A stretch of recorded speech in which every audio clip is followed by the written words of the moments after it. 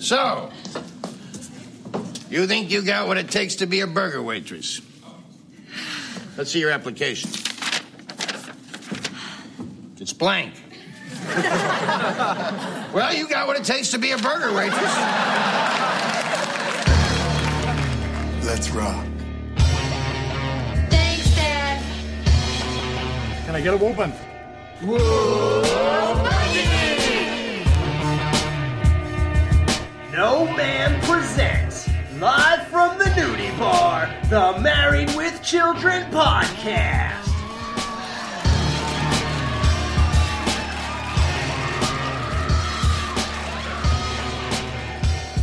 And here are your hosts, Dan, Jamie, and Al. Happy New Year! It is January 1st, 2020, and we have a show for you. Yeah, we are here in the Horsey Nudie Bar. My name is Al. Alex, we can't hear what you're saying. That's because I was thinking. I'm Jamie. So this just might be the answer to my quest for the Holy Pail. My purpose is to pass on my experience and knowledge to the young. Wow, kind of like a burger and a side of wisdom, huh? If you will. And I'm Dan, and who wants Bundy iced tea? Ooh, me. Ooh, me. Extra chunks, please. Yeah, we are reviewing Kelly Doesn't Live Here Anymore. When Al can't afford to pay the bills, he convinces Kelly to get a job, finding employment as a waitress at a burger joint. Kelly realizes why Peg has never worked a day in her life. Season 7, Episode 8, original air date November 8th, 1992. Director Amanda Burse.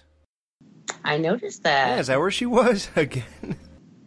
Yeah, right? She's busy directing. Behind the camera. Writer Gabrielle Topping.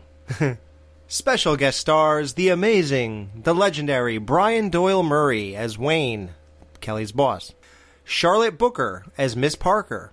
Lisa Robin Kelly as Carol. Aubrey Mazzola as Sandy. Burt L. Cook as customer. I knew it. Michael Faustino as Kid. When she tells off that Miss Parker and she leaves, that kid sitting at the counter is Michael Faustino. I knew it when I saw it. I wondered if it would show up here. You could tell by the way he looked. Oh yeah, because he was in a big episode where they go to a car wash, so that's when you really get a good look at him.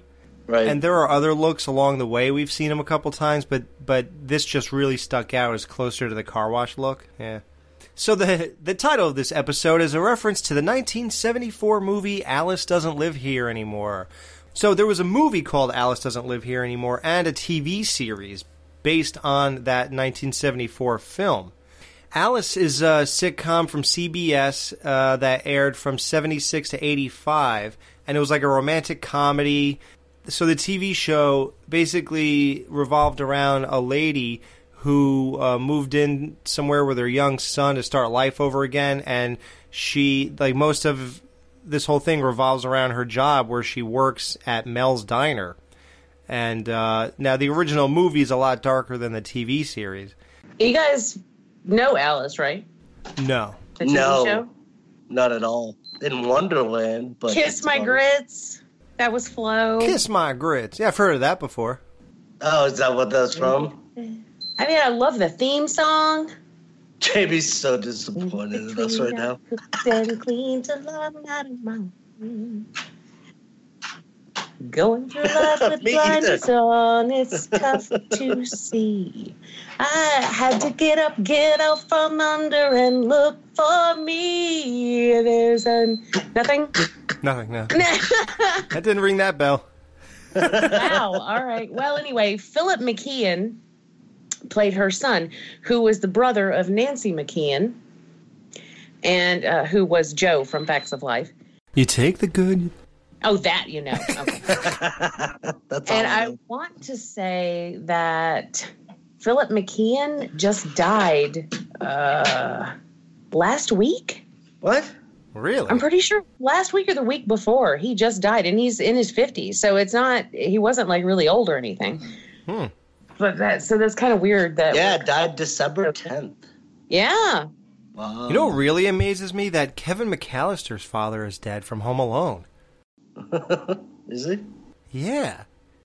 Oh. I just watched Home Alone. That you know him as Kevin McAllister's dad. Okay, John Hurd. He did so many more things than that. Oh, yeah, he did Big. And that was it. Anyway, Alice is an awesome show. I still watch it. It comes on like one of those retro TV channels, and I DVR'd and I watch it all the time. It was a fun show. Nice. She clicks on the DVR and it goes, "Are you sure?" Yeah, pretty much. I mean, like my DVR is full of like Mama's Family and Alice and. Or it'll go again, Jamie. Yeah. Are you sure you want to record this series? Wait, Brian just goes through the DVR. He's like, ugh. He's like, God, she'll watch anything. He's like, can we delete this now? And I'm like, no, those are my top 8 favorite episodes of Mama's Family. I'm not getting rid of them. That's the finale. Well, in this show, Al paid the water bill, and it's time for the ribbon cutting ceremony. They have a red ribbon going across the sink. Today is a great day for the Bundys. Daddy paid the water bill. How do you do it, Al? As overseer of the vast Bundy fortune, I came up with a bold financial plan. I sold my blood. To pay the water bill, so now they could have water again. Doesn't that sound familiar, guys? Al selling his blood for money? Right. Doesn't that sound like Cheese, Q's, and Blood from season 6? Yeah. Cheese Also sounds like curds an old and mud. roommate that I had once who used to sell her platelets. Oh, you told me that. Your roommate used to sell platelets. Yeah. Yeah, that takes a lot longer than just drawing your blood. Yeah. It does. What is it though? Platelets. So they pull your blood out and they basically separate the platelets from the plasma. Okay. Yeah. It's like the little cell portion. Yeah. And they separate, and then they filter that out, and then they put the plasma back into your bloodstream. Yeah, no, so this is weird because this just came up. I worked with like 2 people that do this several times a week. Yeah, it's crazy. And they're trying to explain it to me, and they're like, "Nah, man, like you can get like, X amount of money for it, like sometimes up to like $80." And I'm like, "What?" All right. It is time to cut the ceremonial ribbon. Peg, as someone who has been symbolically cutting things off for years, can you do the honors? I declare this, the Al Bundy faucet, which, like its namesake, has been dry lo these many months, open. Okay, here we go. It's the water! It's the water! Oh, Al, it's so brown on the first day. And crunchy, too. Now, don't waste any of this stuff. This crunchy stuff is life-giving vitamins, minerals, and asbestos. Well, the supposedly iced tea is actually coming out of this thing. That's a bit of trivia. I assumed because that's what it looked like to me. And if they were actually going to be drinking it, I assumed that that's what it would be. Mm-hmm. Yeah. So, yeah, because Al seems to be drinking it, right? Right. Yeah, for sure. Like, for real. Duck. Yeah, lucky indeed. I got lumpy water, and you're the family that loves me. Who could ask for anything more? I could. And I believe it's time for one of you ingrown toenails to get a job. So, can I have a volunteer? No one? Gee, really? Wait a second, something's missing. Pretend I have money. Everyone put their hands out.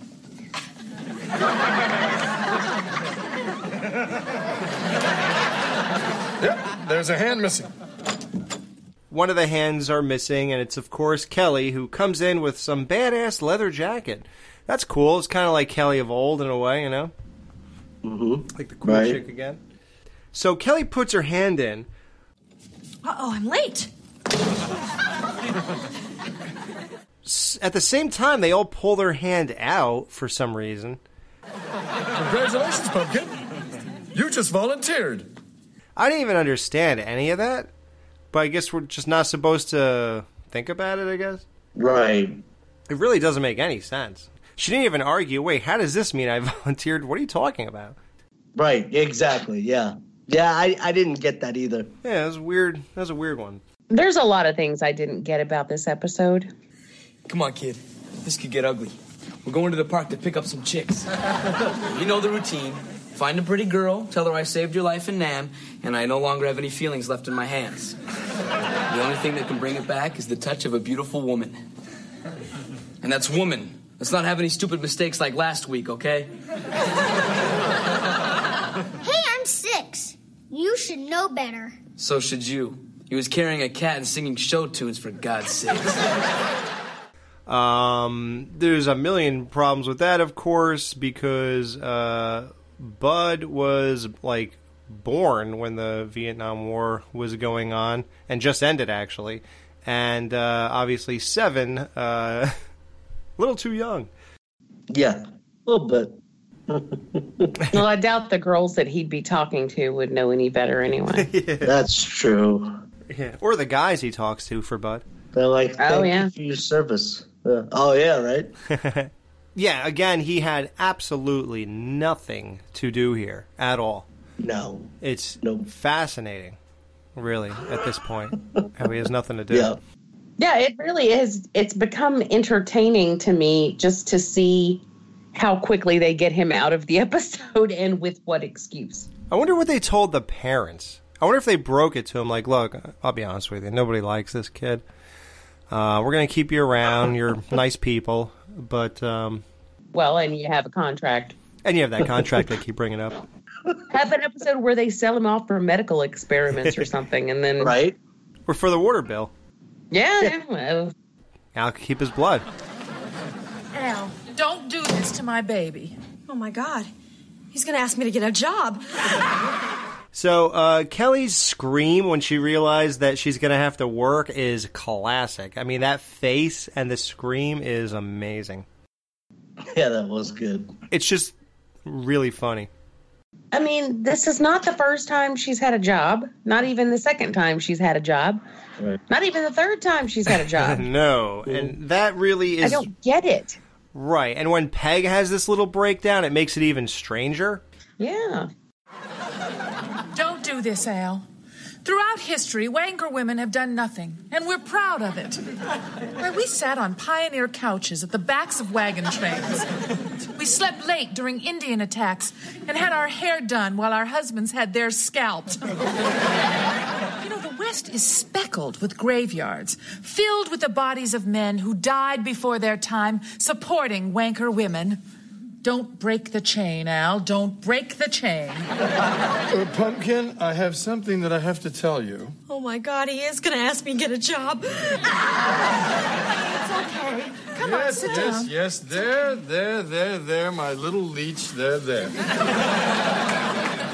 Now, honey, let me explain this to you by telling you about the plow horse that had to pull the heavy wagon. What was the horsey's name, Daddy? Al. The horsey in your story has your name, Daddy. Yes, he did, Pumpkin. Anyway, he pulled and he pulled. And then on the road, a big red cow jumped onto the cart. Wouldn't it be funny if the cow's name was Peggy?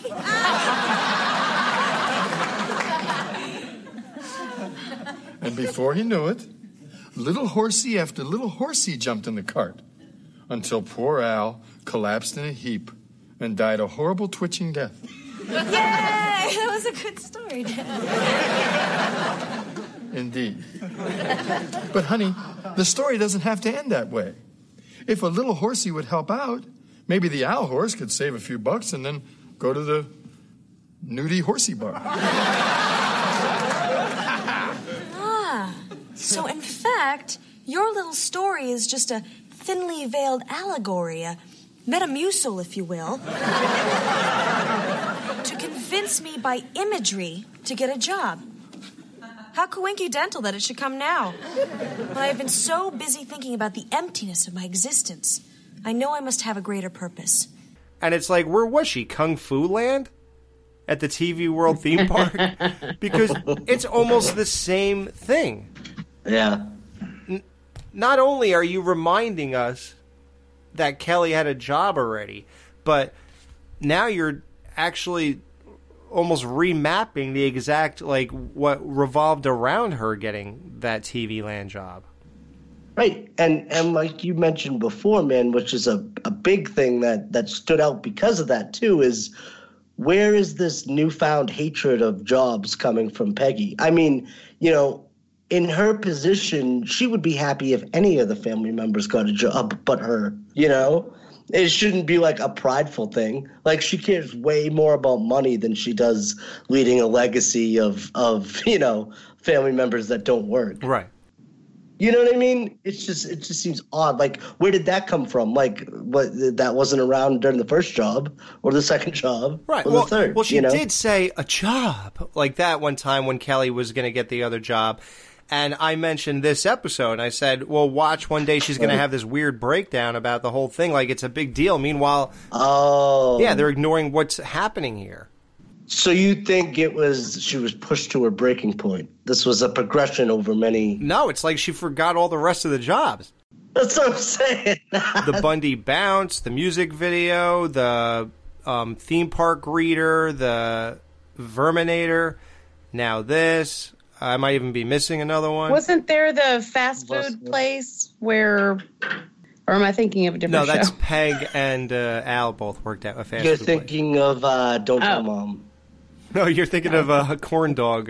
What's his name? Brian at the... No. Maybe I should get a job. No, Red Cow.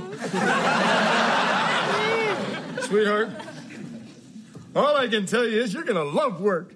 I do. I really don't.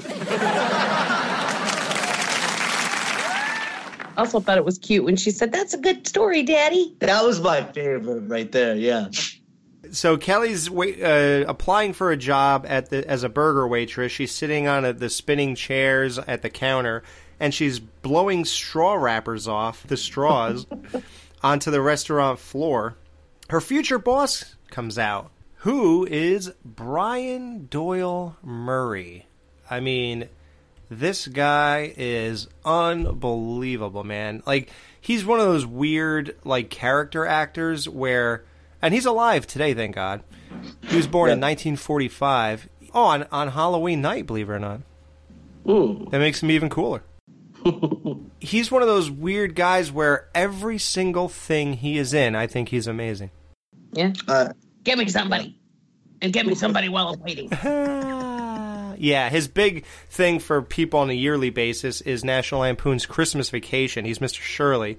He's in Caddyshack. He's in JFK, Ghostbusters 2. He had his own show with Chris Elliott called Get a Life, which I was a fan of growing up. And my sister has a nickname that she has called me since that show aired, probably in 1992. For some reason, we watched this one episode where an alien comes down and Chris Elliott befriends it. The episode's called Spewy and Me. So for some reason, my sister has called me Spewy for, I guess, 25 years. Aw, that's cute. To this day? Yeah, 27 years, actually. Yeah. Even on my Christmas card, it says, Dear Spewy. All from this one... And I don't think she cared that much. I'm not even sure how this happened. But all I know is I, for some reason, recorded that episode. And I guess I said, you have to see this. I was only a 12-year-old kid. And what are the odds that your 16-year-old sister, who's, popular and stuff, would even listen to you? But somehow she watched it with me. And this name Spewy just stuck with her. And that's what I've been called for 27 years now. That is hilarious. And you were totally that kid that always wanted somebody to watch something, weren't you? Sometimes, not all the time. You have to see this. You have to watch. I do that now, though. Well, that's why I think you did it then. That's how I got Dan to watch Trancers. Right? I'll never get that hour and a half back. No, I recognize him more from Wayne's World. Oh, that too. Yeah, he's in Wayne's World and Caddyshack. He's like the head of all the caddies, and yeah. Dude, I'm gonna say something that's totally probably one of those things where you say has no one said ever. Uh-oh. I am more of a fan of him than Bill Murray. Really? Oh yeah, I like his work more than Bill Murray. And I love Bill Murray's whole demeanor and this whole, I think they both actually have that same demeanor with their characters. But I'm not as much of it, like, for example, the Christmas movie, Bill Murray, the Scrooged or whatever. Yeah. I just did a podcast on it. Yeah, I don't think it's that good. And I don't think Ghostbusters is good. I do love What About Bob? I think that's really good. But a lot of Bill Murray's headlining He movies. is so good in Scrooge. He picks up the kid. Here, you beat him. Like, he is so good in that movie. I guess. Maybe it just doesn't connect with me, but for some reason this guy does. I was just telling Brian yesterday that I am not a big fan. No? Of that movie. No. But I do love Bill Murray, though. Like, I love Meatballs and Stripes. Like, his early stuff. Oddly enough, like a couple months ago, as I was leaving Bill Murray's restaurant, Richard Dreyfuss passed me, and he was walking in. Wow. Did you say, Like, what about Bob? Yeah, right? Baby steps to the elevator. That's so weird that you just said that, because, like, he was walking, like, he's old, you know what I mean? So he was kind of taking baby steps. Oh, my God. That's crazy. Wow. Then I probably wouldn't have said that to him then. Well, yeah, right.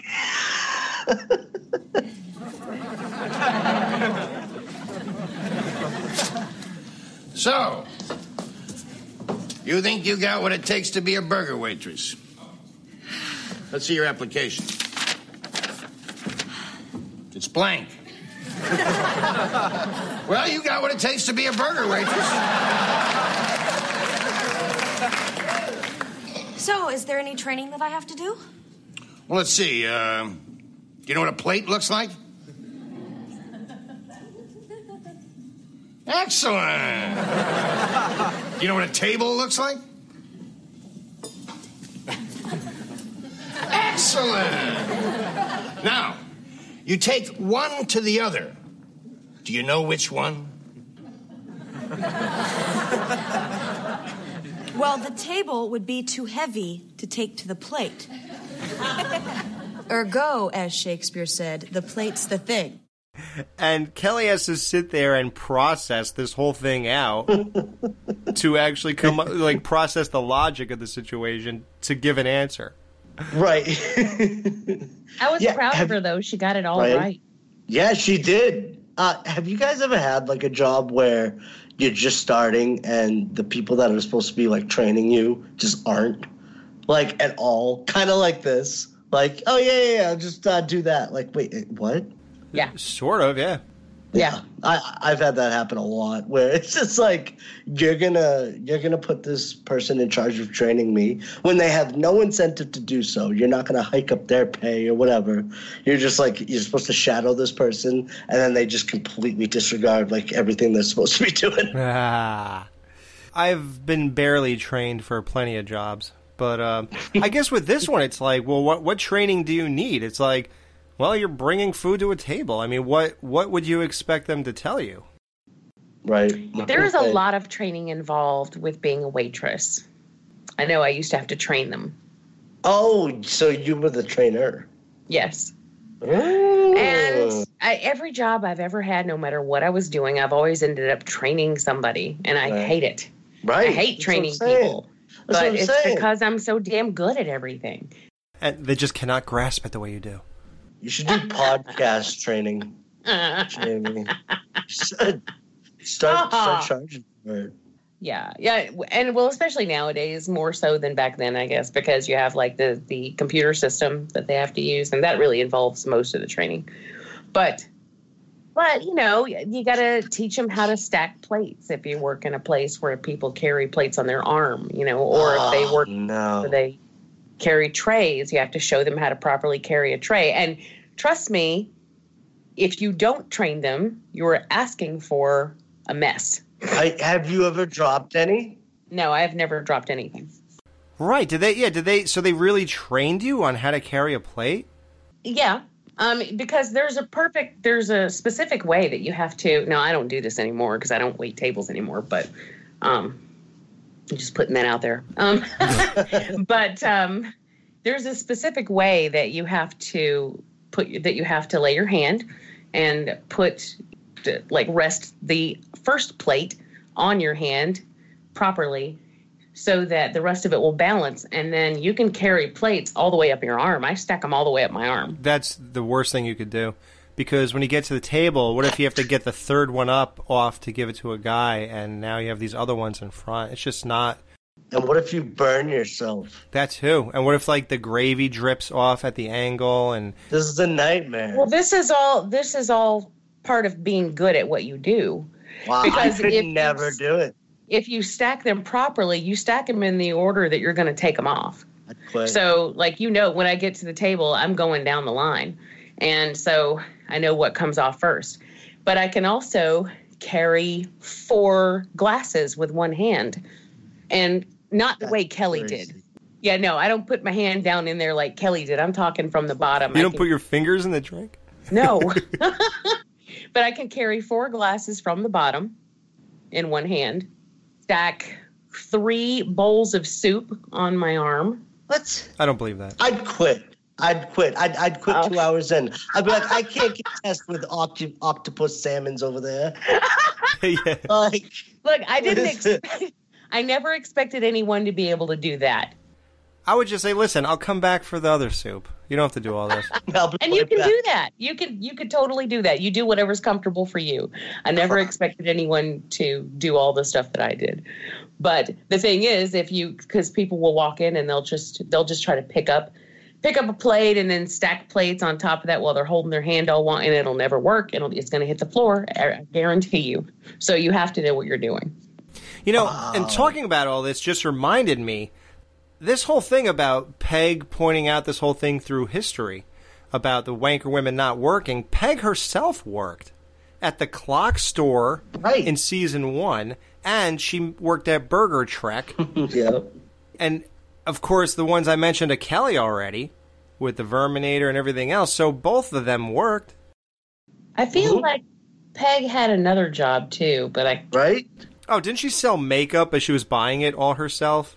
Oh, right? Yeah. Yeah, so she's had jobs. It's just the weirdest thing ever. I don't know. I guess it's go with it again, Mm-hmm. This is a very go with it show, and of course the continuity breaks down as we have to keep going. Maybe they didn't expect the show to be so successful, so, normally a show runs for about 5-6 seasons if it's really lucky. They probably didn't think they'd have to, not retread over old continuity and break it. They wanted an episode where Kelly worked, and they thought it would be funny if Peg didn't like it and did this whole speech. Do you subscribe to that, or are you just being nice? It is what it is. I mean, this isn't a show. We like to build a world around it and try to make it all work. Right. But it's just not possible for a lot of reasons, and this is just another one. Yeah. No, I know what you mean by that, though, because it almost can't be held to certain standards as other shows as far as continuity and stuff, because it's almost like, who cares? It's not like anybody's gonna talk about this ever in podcasts. They thought that too, and plus by the time people read what's a podcast? They probably think a casual person isn't really that obsessed.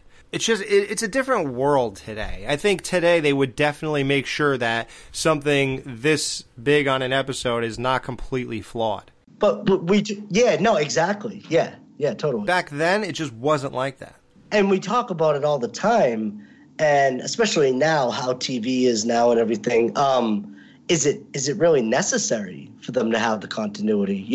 I mean, with us, it doesn't seem to really impede on any of our ratings when we're rating. No. But you know what I'm saying? So it's almost like, who cares? I would never take points away from this episode because of that flaw. No.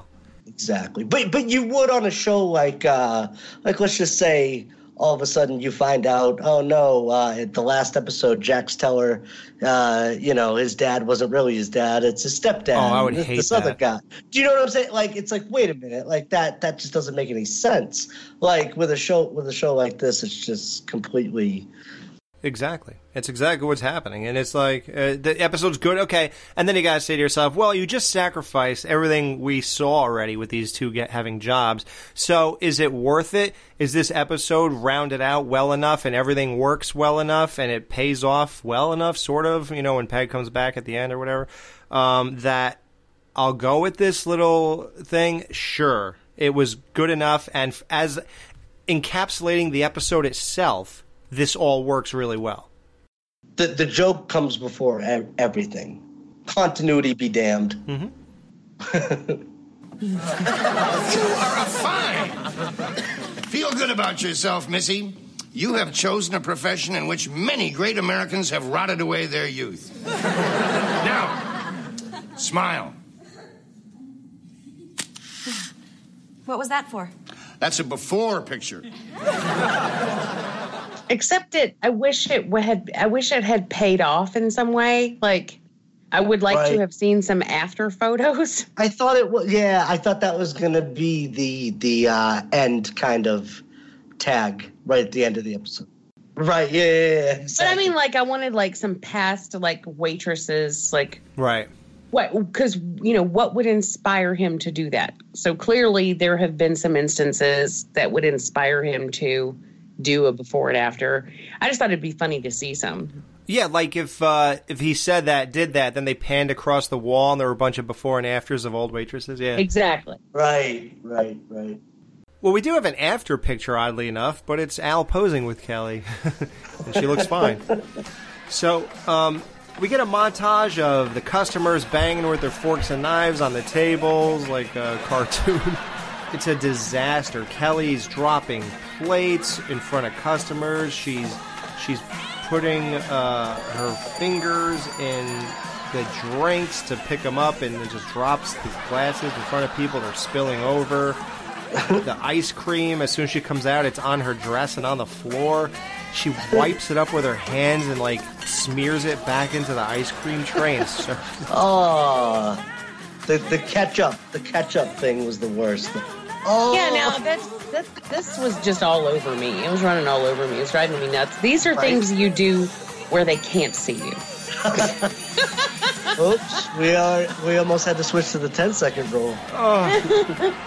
Like literally, yeah, right. Literally, he says he's showing an empty ketchup bottle, so she walks over and wrings out her waitress uniform into his burger. It was absolutely amazing. It was probably one of the best montages I've ever seen in my life. Well, and let's not forget what comes right after that, though, with the sandwich. Oh, yeah, well, so she turns around, spits a hot dog at a customer. Like, okay, right there, that's totally on the boss. Like, she was turned around facing him, so he basically co-side, like he must have put it there, right? Yeah. Like, well, yeah, because how could she pick it up otherwise? That's what I'm saying. So it's like it's almost on him just as well. Just like you would think he'd care about his customers, but he's just okay with stuffing the hot dog in her mouth and go for it, kid. Amazing. He put it in her mouth to serve it that way. So one time we were at this Waffle House and my friend had ordered a cheeseburger. And when it came to the table, there was no cheese. So she said, and she was nice about it. And she's like, she's like, could I get some cheese? The waitress goes back to the back, picks up a slice of cheese. No. And just brings it over and slaps it on top of her burger. And she's like, there. I'm like, oh my God. What? Oh my God. Did she eat it? I believe she did, but she didn't tip her. But Good. Like, why would you? First of all, she wasn't being rude. Like my friend was being. I would never allow that anyway. I can't stand it when people are rude to wait staff. But she never would have been anyway. She was a nice person, so she wasn't being rude. She asked nicely. She did order it originally. I was sitting right there. I heard her. But it wasn't like she was being accusatory about it. And like, hey, bitch, you left off my cheese. It was like, hey, could I get some cheese on my burger? Maybe just a so, well, exactly. Like, you bring it to the table with just your bare hands, and then when you slap it on the burger, there's no way it's going to melt. Like, how do you think that any of that is okay? Well, yeah, right. Even if you served it originally like that, I wouldn't like it. I'd say, how come this cheese isn't melted at all? It's cold. Right. I experienced this somewhat recently too, but you know what I was thinking of? And this is like a very underrated perspective, but you know what the worst I think out of anything is when you go out to eat with people that are being rude to the staff. It's the worst. Oh, yeah. You know what I'm saying? And you're so embarrassed, and you're like looking at them, like you're trying to make eye contact, like, please. Yeah, with the waiter, say, look, it's not me, man. Yeah, please don't spit on my burger. Like, you know, first of all, we don't do that. But second of all, we know. Yeah. We can tell. Well, what do you think when Kelly served that pie? That was fascinating. And they're looking at her. They're watching her do it, and nobody says a word. They seem to want it, even regardless of what's happening. But of course, none of them eventually eat any of this. They just look and complain about all of it. Right. So it is just amazing. And then she throws the hoagie across the room. Oh, and that was the greatest, though, because she did kind of the Al throw. She did the Al Bundy pose thing, right? Yeah, and everybody cheered, and I loved that. Like, that was one of my favorite moments of the episode, because it literally resembled it so much, and then everybody started cheering, and it was a great moment. And at that point, there's a point where when she's done doing that, the look of her and everything, that's when you take the after. I thought the guy was going to swing around the door and take the after picture. Mm-hmm. Because that's when she looked horrified at her job and what her life has become. Right. That would have been funny. Yeah, that would have been the perfect time. Then he could, like, wink at her and thumbs up and walk back into the room, and then know that, you know, that's, and then, like, have him put it next to the first picture that's on the wall or something. You know, it would just be, like, good. But, yeah, they didn't really, Jamie's right, they didn't really capitalize on that, but, hey. What is Hargan her? That's hamburger. The H is silent. You literal. Well, I assume flies means fries. Now, what is this? 2 balls and a chick quacker. That's 2 bowls of chicken soup and, quackers. Well, ugh on my face, eh? Well, listen, I just want to tell you, you're the stupidest girl I've had working. And that says a lot. That says an awful lot. In fact, you are one whopping moron.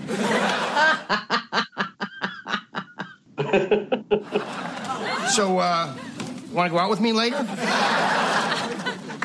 I would rather stick my nose in the deep fryer. That is, if there's enough room for it with the mouse in there. Hey, I worked an hour to get half of that out of there. Was anybody else thinking about Beavis and Butthead? Oh, my God. I was going to talk about that. Mouse burger and French flies. That's one of the greatest episodes ever, because Beavis puts it in. He's like, cook, cook, cook. And then he's like, wow, this is good. And then he goes, I'll be back later. And he's like, he's going to eat a fried mouse. Yeah, and he's coming back later. That's cool. And that was like the greatest episode ever. I think it was called... Did you just play a clip? I know, right? That was so good, dude. Oh, thanks. Wow, that was weird. That was so good. Seamlessly did both voices. He didn't even take a breath between them. That was weird. That was so good, dude. At first, I thought Dan had jumped in and finished it. Like, finished the bit. I thought I did, too. Yeah, and Dan's like, no, I was thinking. Yeah, right. Exactly. But now that mouse, though, does come back later on in the episode. Oh, God, yeah, it's so great. It looks like a mouse's tail. Besides, the people seem to like it. We call them Cajun fries. By the way, Hey, we're almost out. Could you set a couple of traps? And set them on stun. They stay fresher. Set them on stun. It keeps them fresh. Oh. Like, wow. Oh, my God. So, this is just all great so far. And Al and Jefferson come in, and Al's so proud of Kelly. He wants to take a picture with her. There she is! There's my little girl! The first Bundy woman to have ever worked. Jefferson, get a picture of me and my little girl in her place of work. Okay, say ptomaine. Now, the definition of ptomaine is any group of amine compounds of unpleasant taste and odor formed in putrefying animal and vegetable matter and formerly thought to cause food poisoning. So, basically the context is, say food poisoning, but he said ptomaine. Like, how weird that... and like, some things, some words that people know. Like, I've never heard that word before this. Ever. Never heard of ptomaine poisoning? Marissa Tomei, maybe. Hey, didn't you take my picture once when I was on a pleasure cruise? I think I was with Florence Henderson. You think if I was really that good-looking guy from the Love Boat, I'd be doing this? No, I'd be rich. Another picture, Captain? Fonzie? Al? Brian Doyle Murray was not on Love Boat, but obviously Florence Henderson was a number of times. Obviously, Ted McGinley was on Love Boat. He played the character Ace Covington Evans from seasons 7 through 9. On Happy Days, he was Roger Phillips, starting in season 7. God, that was the best thing. Jefferson's whole little spiel right there was so good. It was great. And the only thing missing was a Revenge of the Nerds reference. Right, Yeah. right. Yeah, that was so good.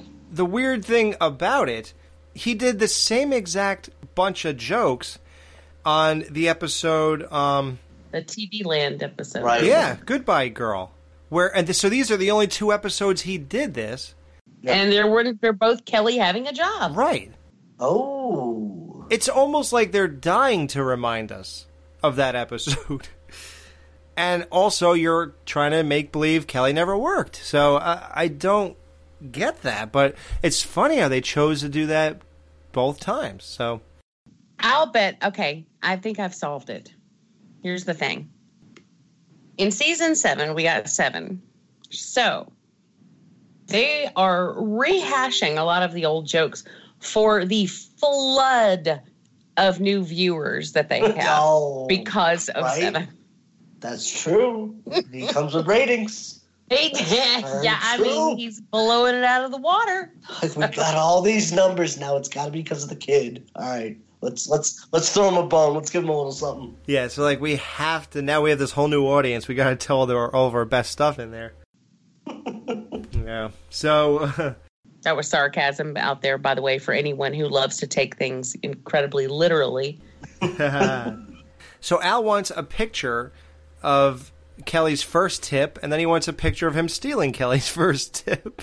I loved Al's whole personality here. It was like really fun. I did too. Yeah, it was. It was cute.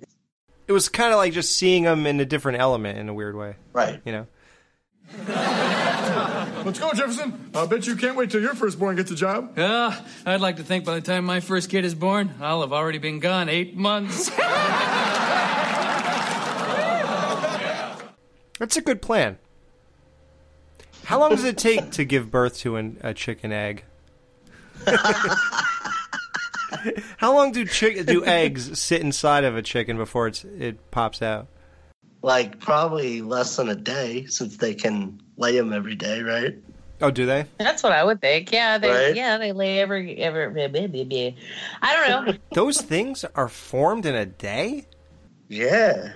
And they just pop out? And then how long do they take to hatch after that? Well, I'll tell you. When I used to work at the lab, we got a job for everything. I know, you're like Homer Simpson. You had 800 jobs. I would say probably a couple weeks Oh, wow. for them to be fully formed and hatched. Okay. Wow. It's time for No Ma'am to take a little break in the Jiggly Room. I'm the DJ, and I'm gonna play a little bit of music that was on this week's episode of Married with Children.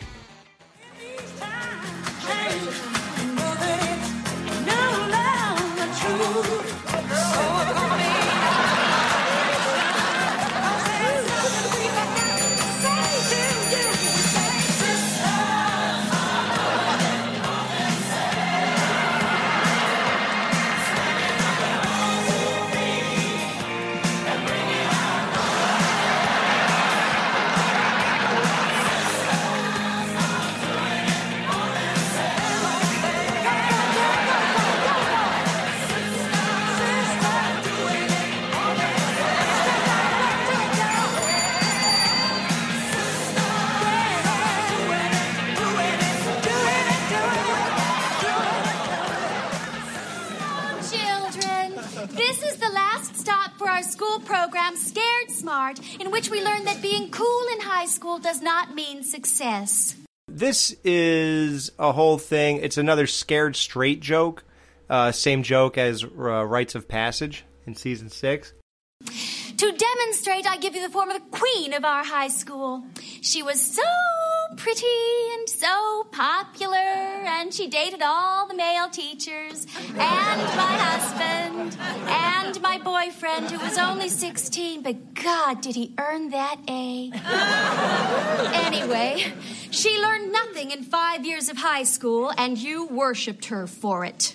It's really interesting, this whole scene, and I'm not putting down anybody who was a waitress or waiter or whatever, but the way they paint this picture, the same way they paint Al selling shoes, and obviously not every shoe salesman thought of themselves as like the worst job on earth until this show came out, it really it was kind of jarring, like... You used to know her as Kelly Bundy, but now she answers to the name she'll carry for the rest of her life. Hey, waitress! It is Kelly Bundy! Oh, I've got to get to the library! And then she turned around and dropped all the food everywhere. And the way the girl screamed in horror and ran for the library, it's almost like that stuff almost seems like it would work on me to like, wow, this seems horrible. Like, this must be like a really bad job, and it looks dreadful and all this other stuff. And the way the customers just like yelling at you, hey, waitress, like, oh God, I have to deal with that if I don't study and everything or whatever. And it would work on me to make me like study more until my laziness kicked back in and I went back to normal. But like for a second, that would actually be kind of jarring. I mean, it is a horrible, horrible job. I hated it all the time, but you can make good money, you know? I mean, so, like, the money's good, but it is the worst. I seriously had PTSD from some customers. Like, it's people treat you so bad. They treat you just horribly. Some people do it, like, for life. I've worked with women who've been doing it for 40 plus years, and they love it. Like, they actually love what they do. That is a special kind of person. Like, right. A flow. Yeah. I couldn't stand it. I had to get out. So the teacher who's walking these kids through this thing, like I said, is Miss Parker. That's Charlotte Booker, who starred in the short-lived comedy Hi, Honey, I'm Home, as Honey Nielsen.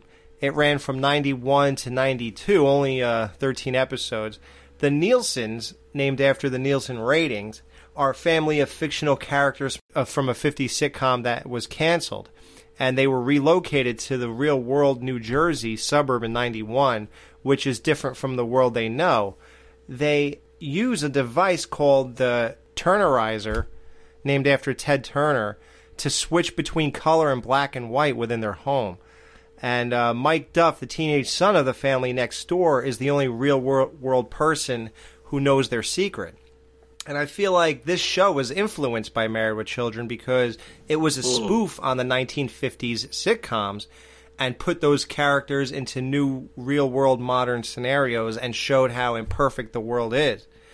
Unfortunately, it was a traditional sitcom in the sense that they had the hugging moment at the end of every episode. I feel like the movie Pleasantville from '98 was inspired by the sitcom. I love that movie. Well, Miss Bundy, now that you're a waitress, I'd like to give you a tip. Stay away from my new husband. He's 18 and still peeking.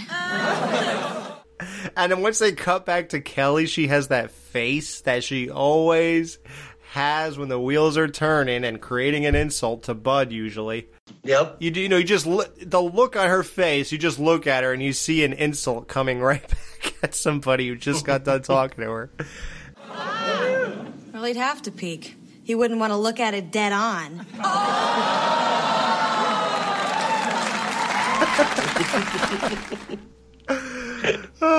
Is she saying it's like a situation where it looks like Arby's, or what is she saying? Like the whole thing, or what? What's happening here? Yeah, so at this point, you can see Bud Bundy's real-life brother at the counter when this lady walks away after this insult. I'm hungry. But you know the rules. Never eat until your sister gets home. They act like they're not going to eat till she gets home, as if they're waiting for her. But no, they're just waiting for the food she's going to bring. Now eat! Man, look at the grease on this bag. Always the sign of a fine restaurant. Come on here, get it in there. Oh, man. Look how much some guy left over from his hamburger. The sap. That made me want to vomit. Oh, right. Wasn't that so gross? And he was so excited about it. Like, Kelly didn't even get the leftover food that stayed under the hot lamp. She gave them food that came off of tables that were not finished. Well, these fries are delicious. Look, this one's curly like a mouse's tail.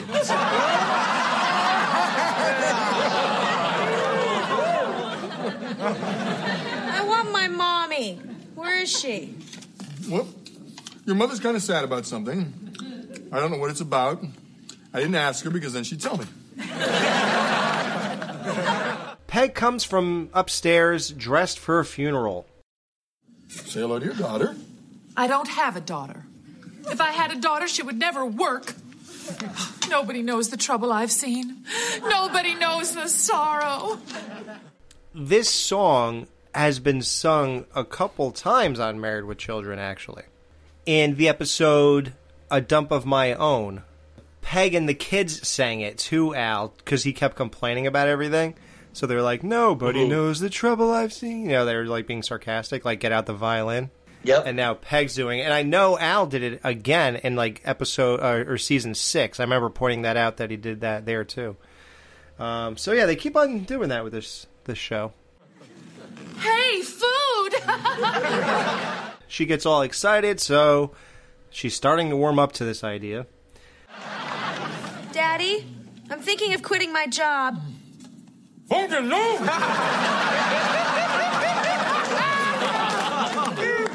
You can't quit your job? And I say that not because I'm giddy with nutrients and starting to get some feeling back in my right foot. It goes much deeper than that. Well, then why? For one reason, Pumpkin. Because Bundys are losers, not quitters. And I like to think that I recognize a little bit of loser in you. Oh, Daddy. So that's it then. I'm a waitress. Oh, God. So, Pumpkin, you always thought you were meant for something more, didn't you? Yes. Me too. But we weren't. The next day, Kelly is now playing up the whole typical waitress thing. So Kelly dresses up like the Flo, Polly Holiday character, and banters with her boss in the way Flo would, have exchanges with Mel, who was played by Vic Tayback. Oh, I know you guys. Because you're not familiar with the TV show. Polly Holiday played Mrs. Deagle in Gremlins. Deagle. Or a little, that way you can have a little reference in your head. Oh, look at that. Nice. Well, Kelly's name tag said Bertha for some reason. I don't know what that was all about, but... Hey, Bundy, want to go to a movie with me later? Maybe. What's playing? Hot Buttered Me. That's a good one. Oh, my God. What am I saying? What did I almost just do? Jamie, did this whole thing this whole Flo character Kelly was doing here, did this not remind you of Brenda Walsh on 90210? Oh, yes. The Lavoine character she did? Yeah, and I hate that episode.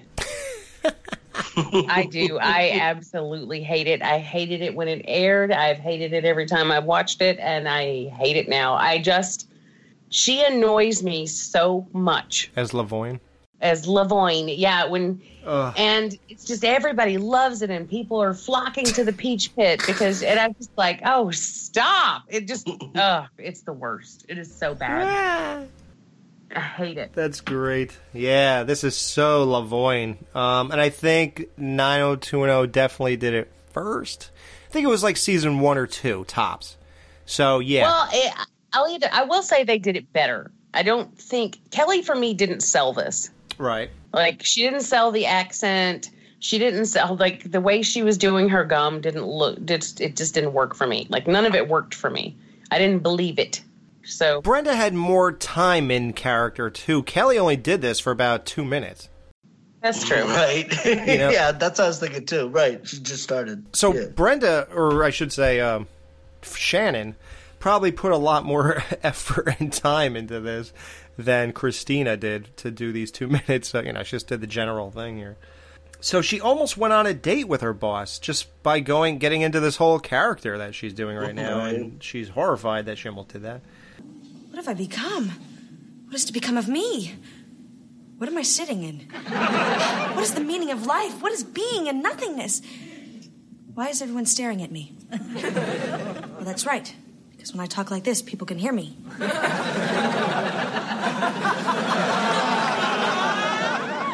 When I talk like... people don't hear me. I have to remember that. Hi, honey. I came to tell you that I have forgiven you for the terrible thing you've done. You mean working? No, we don't have to say that word. Just save that kind of bad language for when you're hanging around street corners with the boys. It's enough to say a mother forgives. Oh, great hair.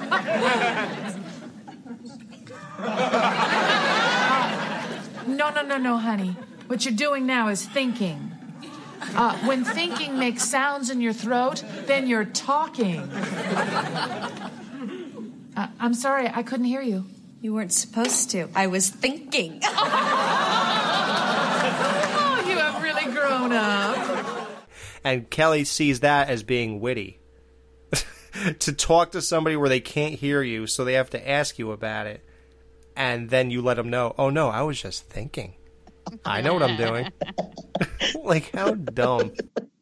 Wait, Jamie, did you get turned on, though, when he said, do you want to go to a movie with me? And she says, what's playing? And he says, Hot Buttered Me?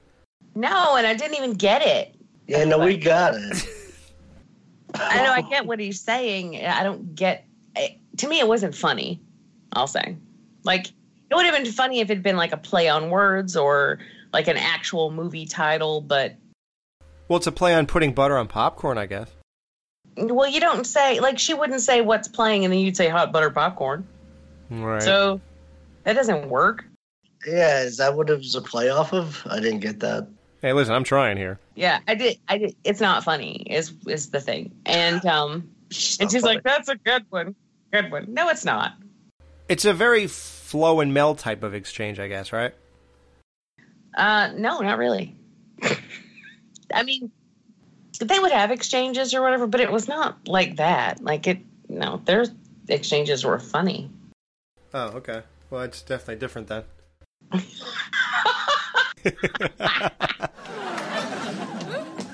Excuse me, aren't you Kelly Bundy? Actually, I'm her younger sister. Wow, you must have had a wild life. Not lately. I'm Kelly Bundy. Wow, you must have had a wild life. Not lately. Now, as life would have it, the person who's accusing other people of having a wild life and them looking terrible for it. Well, Dan, why don't you fill us all in? Who is this young lady? Well, it's the girl from that 70s show. It's the older sister. Now, the first thing that got me was the time difference. Like, what's that, a 10-year difference or so? When she started on that show. And she played the older sister, and then she just disappeared off of that 70s show. Lisa Robin Kelly, yeah. Yes, and then she reappeared like via TMZ photos, and she just looked like hell. So yeah, that line is very ironic. Very ironic. In '98, she started that show. But then even after that, she like checked into rehab and then died at like a pretty young age. 43. 43, yeah. So that's pretty young. So yeah, that was like a big thing. That was a big to-do with that 70s show. But she was playing the same age that she was as a character on that show, only 10 years earlier. So it was like 6 years. So yeah, 6 years different. Yeah. She unfortunately, when she said, "Boy, you had a wild life," that's an understatement for this chick. Right. Who said it? Because her life was turmoil. Like. Literally, like, you look at these pictures and you can't believe that she's even alive. Well, she had, like, DUI arrests, like, 4 and 3 years or something like that. I don't know. She was arrested for spousal abuse, among other things. But, like, she was clearly a volatile person. And you could kind of see that on her face. Maybe I just see it because I know it. And she comes back to Married with Children in Breaking Up is Easy to Do Part 1 as really? Heather Talrico. And, well, here's the weird thing also.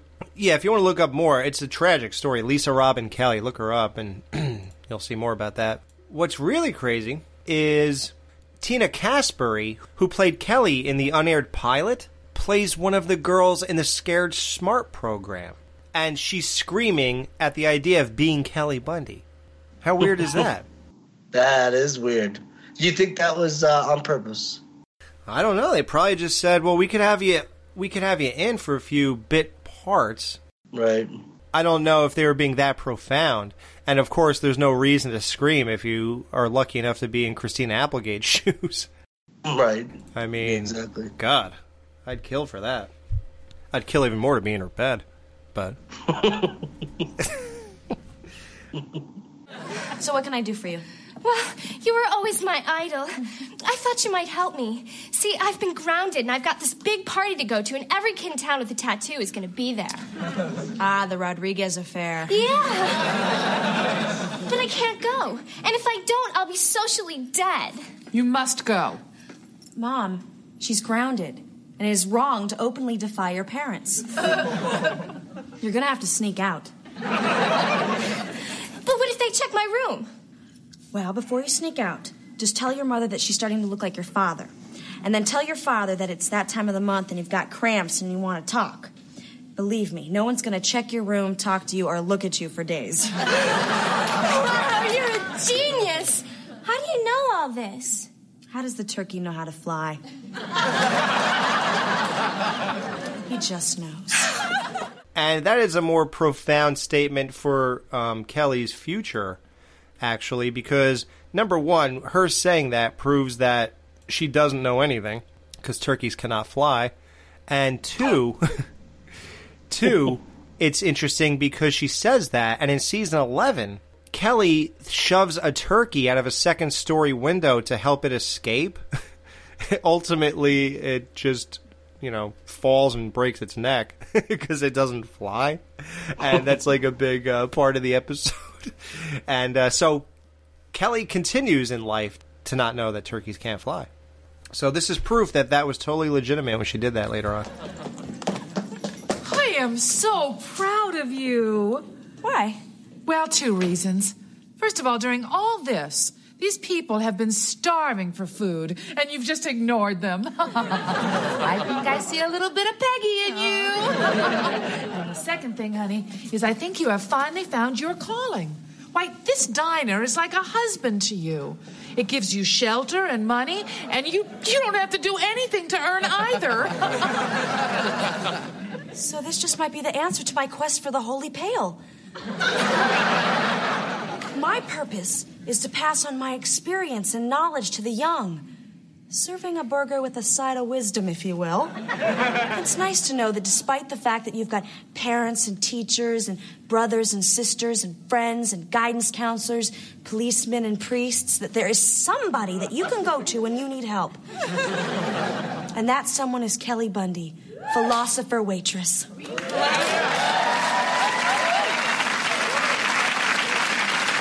Hey, where's my food?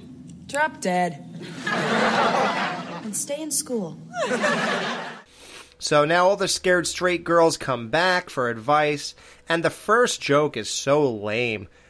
Like, I'm really depressed that such a good episode with such strong writing has like a few of those clunkers. Okay, I'm going to answer your questions in order. Sandy, always bring a toothbrush because you can cheat on your boyfriend, but not on your gums. Like that. Seriously? Right. That's what you wrote?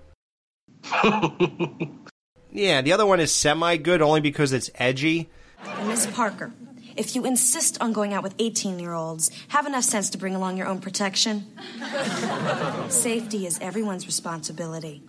Right. Well, that one I didn't mind. Right. But, yeah, that first one was cringeworthy. Like, I can't imagine anybody that would just be like, oh, my God, wow, banger. Oh, that's really good. Yeah, okay. It was horrible. Really bad. And all this stuff is very reminiscent of Season 3, Episode 12, My Mom, the Mom, where when Peg teaches the class how not to work, she went to the school and sat on the couch and taught all the girls in the classroom how not to do anything in life. And now it's Kelly's turn to give advice instead of Peg. Right. Thank you. Good luck, girls. You go, sir.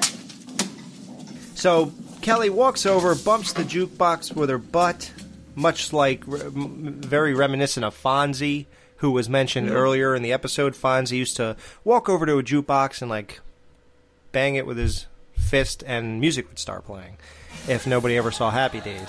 The music that's playing in the background at the end, and also when Kelly's serving customers, is Sisters Are Doing It For Themselves by the British pop duo Eurythmics and Aretha Franklin from 1985. It's a modern feminist anthem, and we end the episode with Kelly having what seems like just another night at work. Everything's going great. She gives a guy his bill.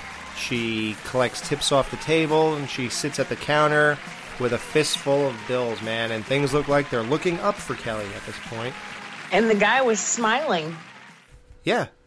So clearly he, wasn't displeased. And she has dollars for tips now instead of nickels. Yeah. And it was at this point in my life as a kid, I was 13 right now, and I remember looking at Kelly during this moment, and really the whole thing, but I remember for some reason more this moment when things got quiet and she just handed the thing and walked over, and I remember looking at her and feeling like I said in the last episode, like I realized I love her. And it was like a weird thing, like this weird connection just... It hit you? It just hit me, like, I love this person here. Like, if I ever met her, I would get as choked up now as I would have for the last 27 years. And when you rewatch these episodes, does it come back, like that nostalgia? Does it hit you? Oh, yeah. Like, that same feeling hit me again, yeah. Yeah, there are certain times, like, certain shows can do that.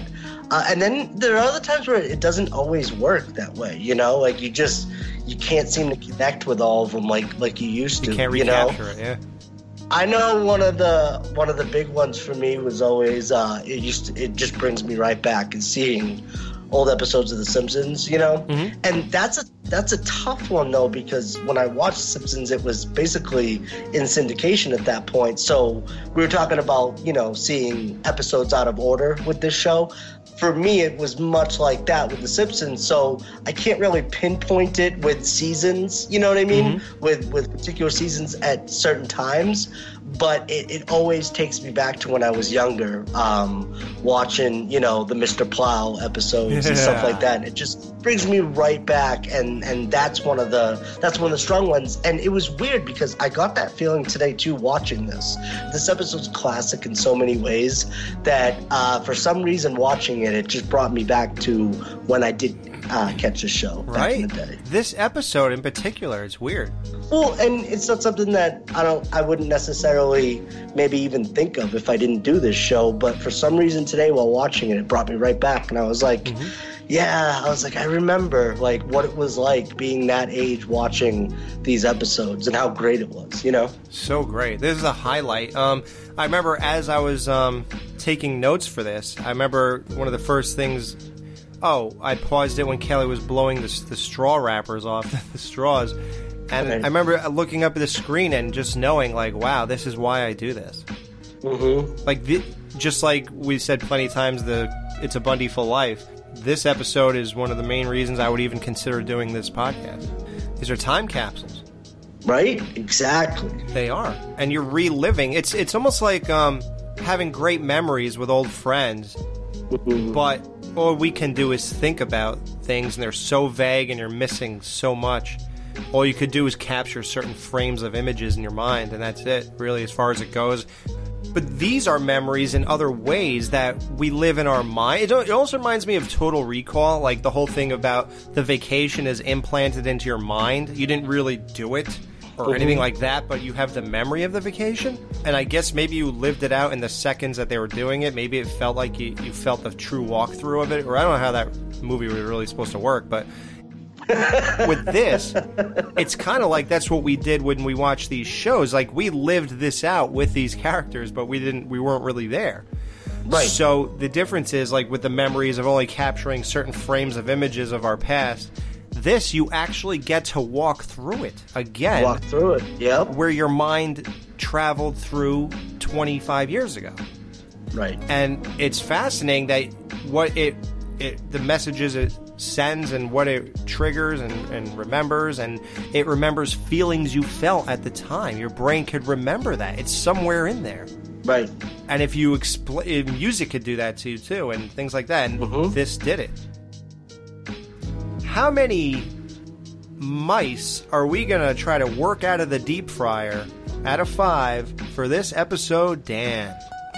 Oh, man. Well, I almost feel like I have to go with whatever I go with. There also has to be a half attached to it. You still want half a mouse in there so you can serve your Cajun fries? No, I really did enjoy it though. Man, it's between. Yeah, I gotta go 4.5 just because of the half a mouse that's stuck in the fryer.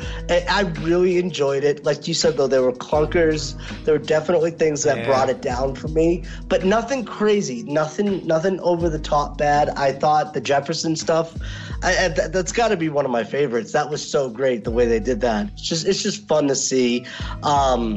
Again, definitely a Kelly-centric episode. I love that. I forget his name already. That dude in it, Brian Doyle Murray. Yeah, like he's great in everything. He's in so many movies. It's just he's like Richard Riehle in a lot of ways. Really?